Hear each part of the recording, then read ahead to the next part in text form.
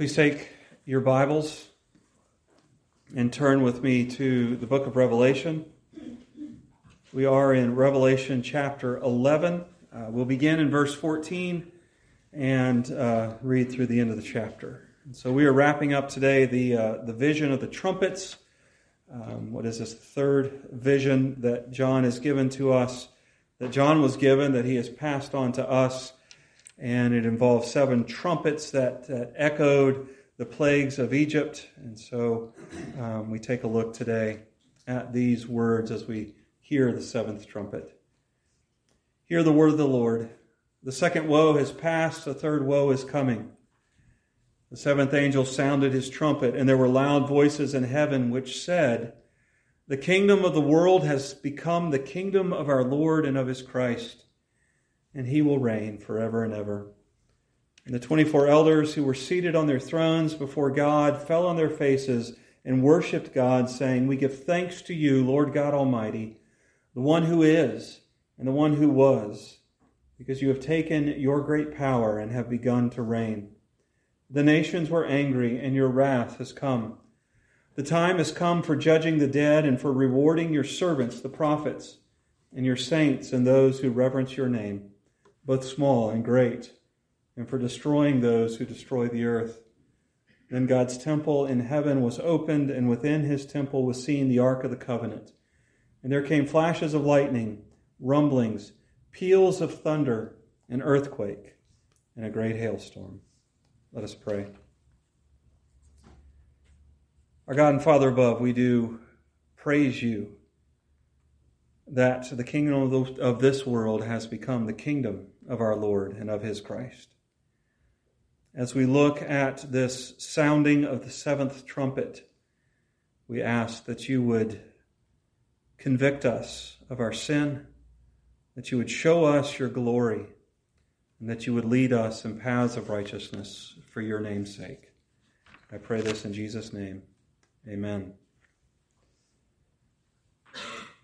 Sometime in the 1960s, something changed within the political landscape of the United States of America. Now, I understand that things were not all wine and roses previous to the 1960s, but there's a traceable change that began in the 1960s, a traceable change in the ability for people to work together across the so-called political aisle. If you look at the statistics from the 60s on to today, you'll see that in the early 60s and early to mid-60s, there was a lot of back and forth across the aisle as politicians from either party would negotiate, they would strategize, and they would pursue plans for the betterment of the people rather than the betterment of power or political office.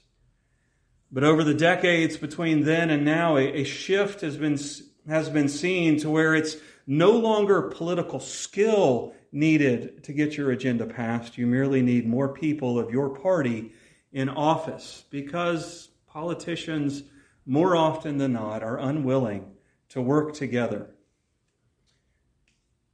And this is a reflection of our culture. Many people think that the culture reflects the politics, but it's actually the other way around. The politics reflects the culture. And you can take one political decision. It can be any political decision, whether it was made today or 100 years ago. You can take one political decision, and it can bring both joy and anger. If there were an alien looking down from space and watching the events of the last several years unfold on the different issues around pestilence, around life, around finances and economics, there would be great confusion at the simultaneous expressions of deep joy and anger present in our culture. This actually gives us a taste of what it will be like when the 7th trumpet is sounded by the angel. Our passage opens today with the declaration that the second woe has passed. This takes us back to Revelation 8:13, where after the first 4 trumpets describing the natural disaster that is signs of God's judgment upon the earth, after those 4 trumpets had blown, we are told that there will be the next 3 trumpets will be far, far worse. They will be great woes. They will be omens of horror that will come upon the world. And the first was the demon hordes that look like locusts. The next was the demon army with the bizarre-looking horses. And then we had the interlude. And now we are told, as bad as those first two woes were, the third is coming, and we must beware. And immediately upon that declaration, the seventh trumpet is sounded. And what does the seventh trumpet bring us that would bring such reactions of anger and of joy? The answer to that is found in verse 19, where we see that then God's temple in heaven was opened, and with his temple was seen the ark of his covenant. There came flashes of lightnings, rumblings, peals of thunder, an earthquake, and great hail. God's presence with his people was signified in the Old Testament by the tabernacle and the temple, and within that tabernacle, within that temple, was a room called the Most Holy Place, or the Holy of Holies. And in that room was the Ark of the Covenant. And that Ark of the Covenant signified God's holy presence with his people. It signified the reality that God would make a means for him to dwell as a holy God in the midst of an unholy people. But it also signified his judgment against sin, as it had to be handled in such a certain way, unless his judgment would be brought down upon those who dishonored or disregarded the holy nature of the Ark of the Covenant. And so what we see here in verse 19 is that the seventh trumpet brings God's presence upon the earth. And that presence is both a sign of grace and forgiveness and a sign of his judging against sin. As Moses was receiving the law from God in the book of Exodus, he asked God, he said, "Reveal yourself more clearly to me." And God said, "I will." And when he had done that, God gave him the words that he is the Lord, he is the Lord, he is the gracious and compassionate God, slow to anger and abounding in love and faithfulness to thousands of generations, but he will not allow sin to go unpunished, punishing the sins of the fathers to the third and fourth generation of those who hate him. And it is the revelation of the presence of God, the descent of the Holy of Holies to this earth, signifying the end of the creation mandate, because all of creation has been made in God in a way that God's glory can live on this earth, that brings reactions of joy and reactions of anger. And as we consider these reactions of joy and these reactions of anger, we are reminded that we are called to make sure that we are those who fear the Lord and work for his glory. So first, the reactions of anger to the arrival of God on this earth. Verse 18 tells us that the nations were angry at God for his arrival on this earth. And we get a foretaste of this in Psalm 2, as the psalmist comes and says, "Why do the nations," the NIV says conspire, but it is typically translated rage. "Why do the nations rage and the peoples plot in vain? The kings of the earth take their stand, and the rulers gather together against the Lord and against his anointed one. Let us break their chains," they say, "and throw off their fetters." We live in a world where the natural tendency of the heart of all of humanity is to rage against God. God has said, "This is how you will live. This is my law. This is the standard for holiness. This is the standard for salvation." And we rage against that in our natural state. What is God's response to the raging of the nations and the kingdoms? The one enthroned in heaven laughs. The Lord scoffs at them, then he rebukes them in his anger and terrifies them in his wrath, saying, I have installed my king on Zion, on my holy hill. I will proclaim the decree of the Lord. He said to me, you are my son. Today I have become your father. Ask of me, and I will make the nations your inheritance, the ends of the earth your possession. You will rule them with an iron scepter, and you will dash them to pieces like pottery. Therefore, you kings, be wise. Be warned, you rulers of the earth. Serve the Lord with fear and rejoice with trembling. Kiss the Son, lest he be angry, and you be destroyed in your way, for his wrath can flare up in a moment. Blessed are all who take refuge in him. We all seek to live life in our natural state. We seek to live life according to our will, according to our glory, according to our wants and our desires. And then we gather together kingdoms. And we empower the kingdoms to do what I want to do what you want to do, so that you can have the easy life, so that you can feel good about yourself, so that you can have a high level of self-esteem. And as we do that, we ignore the law of God. We ignore what he says is right.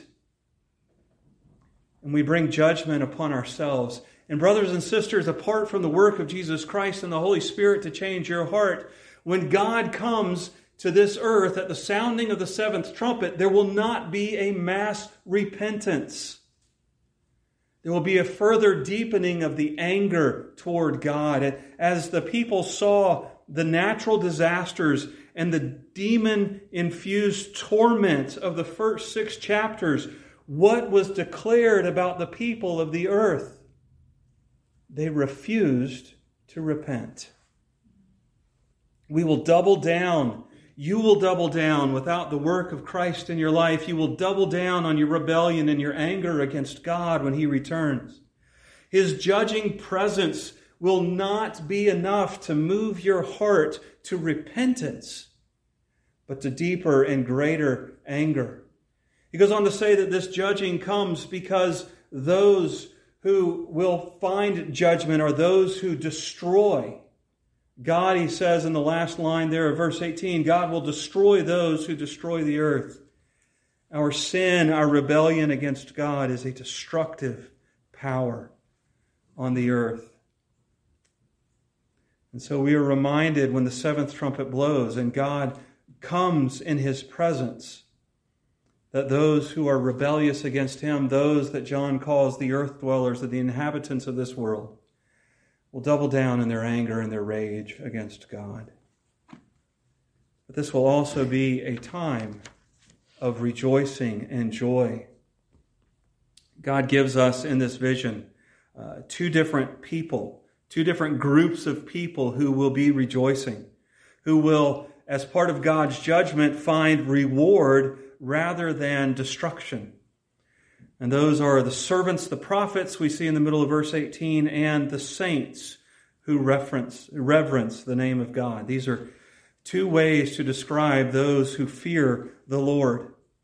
Those who have seen the work of Jesus, who have had their sins shown to them and have confessed and repented of their sin and embraced Jesus as their only hope before a God who will judge, and have found forgiveness and reconciliation with God. They will find rewards from God. The servants, the prophets, likely talk about those who were inspired to write the Bible, the 66 books of the Bible. And the saints are just your everyday Christians who walk this earth, seeking to live and to glorify God as they have been called in their families, in their work, in their recreation, in their interaction with their friends and their neighbors. Before God and before his reward, there is no difference between the prophet and the apostle and the saint who fears the Lord. Yes, we are told in Scripture that some will be rewarded more greatly than others as we come to God's presence. But brothers and sisters, the worst reward you can get from God is eternal life in his presence. That's the bottom line gift from God, the bottom line reward for living a life of faithfulness. And it is those both who are alive on this earth and those who have passed on to heaven before the seventh trumpet is blown, it is those who will rejoice. The 24 elders represent the church there in God's presence. They are seated upon their throne, as we have seen described for us several times in the book of Revelation. And they fall on their face once again and worship God. They give Him thanks. They thank the Lord God Almighty, who has all power, the Lord God omnipotent there, the one who is and the one who was. We expect something else there, do we not? Because the other two times this particular name has shown up. It has been followed by the one who is to come. We learn in chapter 4 and 5 of the one who is, the one who was, and the one who is coming. But when the seventh trumpet blows, we do not have to refer to Him in the future tense as the one who is coming, because He has arrived. He has taken His great power in His hand, and He has begun to reign. And the way that is constructed in the original language, it is a solid reality. Not only has He taken and begun to reign, but He has eliminated all opposition to His reign. And no one will ever try to usurp His throne ever again. No human, no angel will ever come to the throne of God and say, "That is mine." Because our God reigns. And this is shown to us in the great angelic choir that we hear speaking at the beginning of this passage in verse 15. That says, "The kingdom of the world has become the kingdom of our Lord and of His Christ." God is always sovereign. I do not want to deny that fact. God sits seated upon His throne. That's what Isaiah saw. That's what Ezekiel saw. That's what John saw in their visions, and it's what Daniel saw in his visions. It's what the Scriptures proclaim from beginning to end, that God is enthroned in the heavens. But in His providence, in His glorious plan for this earth, He has allowed Satan to think he is on the throne of this world. Why would Satan have the audacity to come to Jesus in the wilderness and say, "If you bow to me, all the kingdoms of the earth will be yours"? It's because God has allowed him to think that he is in charge here. And so there is a very real aspect in that Satan rules on this earth. But when the seventh trumpet sounds, all pretenders to the throne of God will be deposed. And the one true King will be seated upon the throne, and He will reign for a month, for 2 months, for 1,000 years. No, He will reign forever and ever. What a glorious truth. No wonder there is joy for the people of God as they consider the blowing of the seventh trumpet. It's because we will see once and for all the full glorious presence and the full glorious reality that our God reigns. All those promises that we cling to so tightly, those promises given to us in Revelation 7 and in Revelation 21 and 22, those promises about pain and death and tears, the promises of the water of life that flows from the throne of God. When the seventh trumpet blows, they will be a present reality, not a future reality. The kingdom of the world has become the kingdom of our Lord and of His Christ. And He will reign forever and ever. And we will spend eternity joining our voices with the saints in heaven now, singing all of the great hymns of the book of Revelation.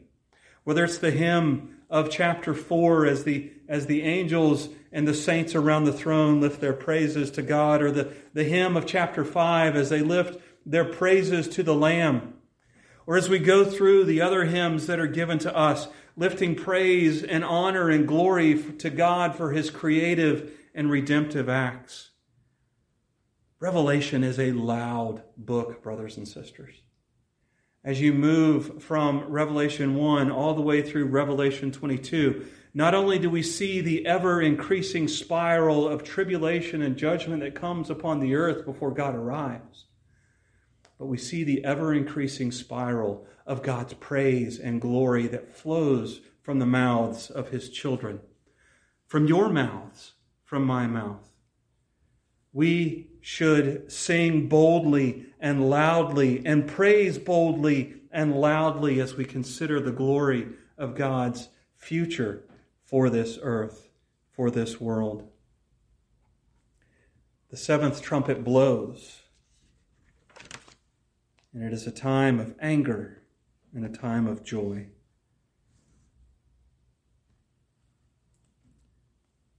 As Jesus went out into the wilderness, he was reenacting in a way the trials of the Exodus. This vision of the seven trumpets has been tied closely to the Exodus story.